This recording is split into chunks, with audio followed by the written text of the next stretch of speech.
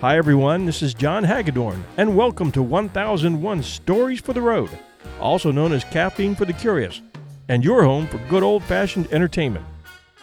Might be too young to remember the 70s, but it was a crazy time with Daisy Duke shorts, 8-track tapes, disco music, Michael Jackson, pet rocks, mopeds, and even Star Wars action figures.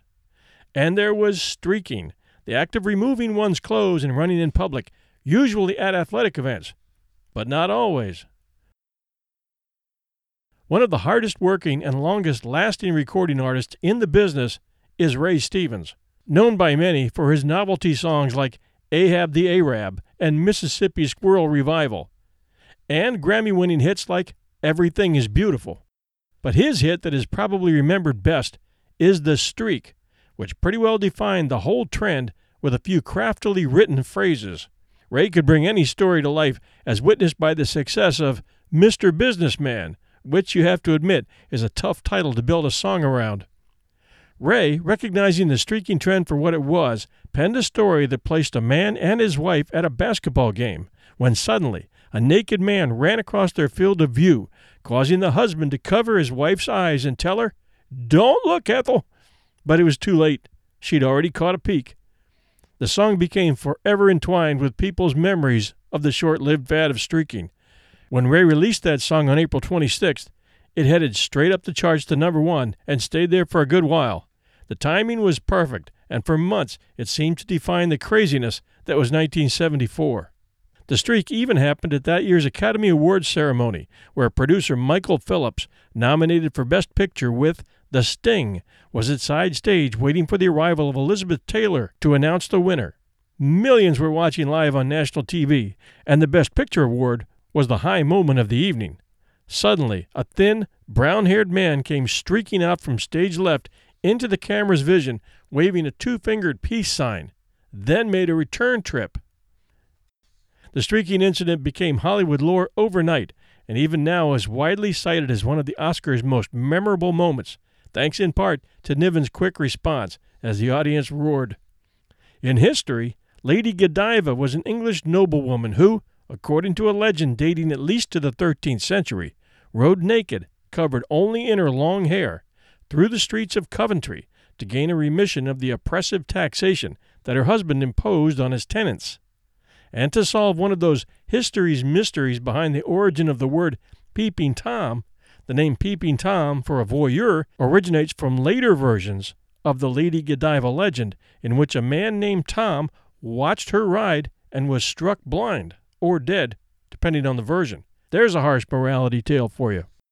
The first non-recorded streaking incident in America came when President John Adams' son Charles, according to legend, was caught running naked at Harvard in the 1780s. The first recorded incident of streaking by a college student in the U.S.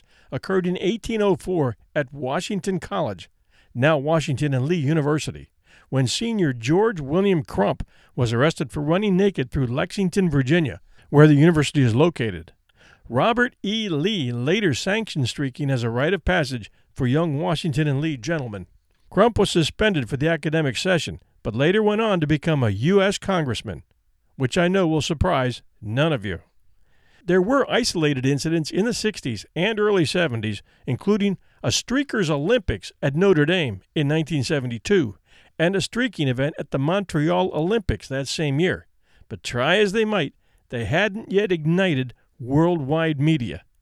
The big one came in 1973 in what the press called a streaking epidemic, which took place at Stephen F. Austin State University in Nacogdoches, Texas, with streakers being seen in residence halls, at football games, and various other on-campus locations and events, including spring graduation. The epidemic was covered by all of the major media outlets and became the first time streaking received concentrated national press coverage. After that, it was game on for streakers everywhere. In the 70s, streaking was fast gaining popularity, especially on college campuses. Looking back at it now, it seems like they all want to take credit for the biggest or wildest streaking events. The University of Mississippi claims to have set the world's streaking record, wrote a college newspaper in St. Louis, but due to the nature of the sport an accurate body count is difficult. The old misclaim is currently being disclaimed by competing colleges. At the University of South Carolina, some 500 students stripped and streaked in the streets of Columbia, prompting University of Georgia students to organize a big streak to top even that. More than 1,000 Georgia students streaked, and a reported 15,000 watched with chairs and coolers of beer. The University of Georgia still claims to have set a still-standing record for largest group streak on March 7, 1974. And Tufts has held an annual naked quad run since the 70s, which at last check has been temporarily suspended due to the assumption, right or wrong, that the event seems to promote alcohol consumption. Athletic events were another prime target for streakers in both the UK and America.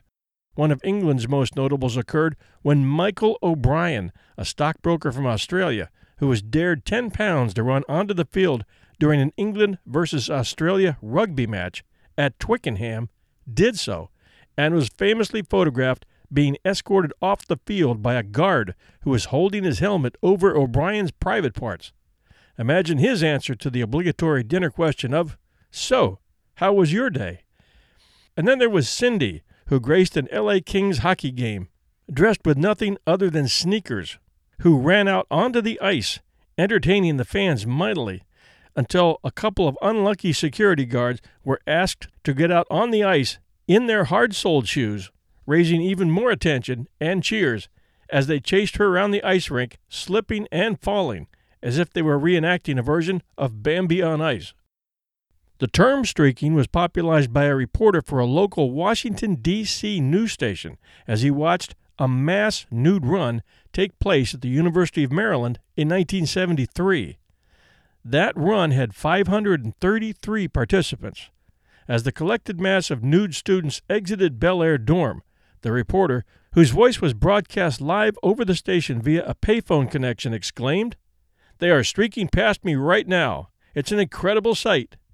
The next day it was put out on the Associated Press wire as streaking and had nationwide coverage. After 1974, no sporting event has been immune from streaking, including golf.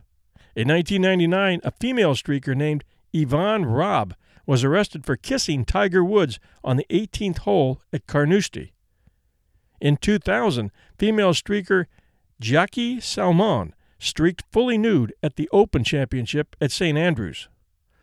But a warning to all you streaker wannabes: streaking is getting dangerous for the streakers, who have been clotheslined, tackled, bashed with cricket clubs, kicked, punched, and dragged off the playing fields, then arrested and fined for indecent exposure to top that.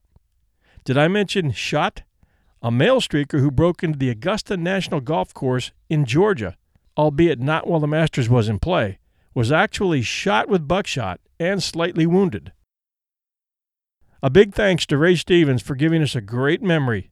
You can enjoy his song, The Streak, at YouTube, and try his video of the Mississippi Squirrel Revival if you want a good laugh.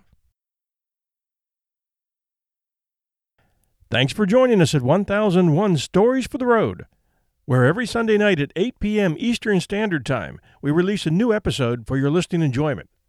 1001 Stories for the Road was inspired by our big brother, 1001 Heroes, the research for which has turned up a treasure chest of great stories, too short for our typical 45-minute shows at 1001 Heroes. And these stories, averaging about 15 to 20 minutes each, needed a new home. So we created 1001 Stories for the Road. We're available 24/7 at iTunes and everywhere great podcasts are found. We have 2 other 1001 shows out there, and we encourage you to give them a try. Those are 1001 Heroes, Legends, Histories, and Mysteries, and 1001 Classic Short Stories and Tales. You can catch all our 1001 network shows and archives, including this one, at www.1001storiespodcast.com. And we encourage your posts at facebook.com/1001 Stories for the Road. We'll be back real soon.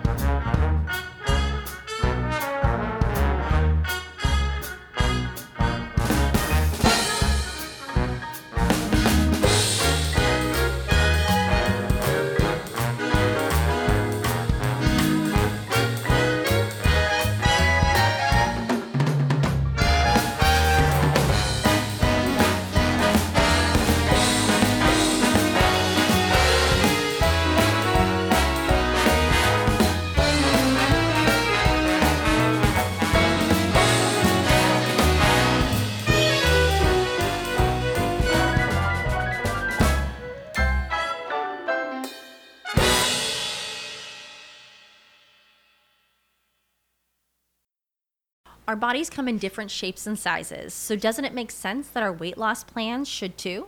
That's the beauty of Noom. They build a personal plan that factors in dietary restrictions, medical issues, and other personal needs so your plan works for you. Noom doesn't restrict or shame when you want to treat yourself. Their flexible program focuses on progress instead of perfection. You don't have to give up carbs or anything. And with their daily lessons, you can learn something new about your food choices every day. After just a few days of using the app, I learned how to recognize cues for overeating and how to choose the right foods to feel full. Stay focused on what's important to you with Noom's psychology and biology-based approach. Sign up for your trial today at Noom.com. That's Noom.com. And check out Noom's first ever cookbook, The Noom Kitchen, for 100 healthy and delicious recipes to promote better living. Available to buy now wherever books are sold.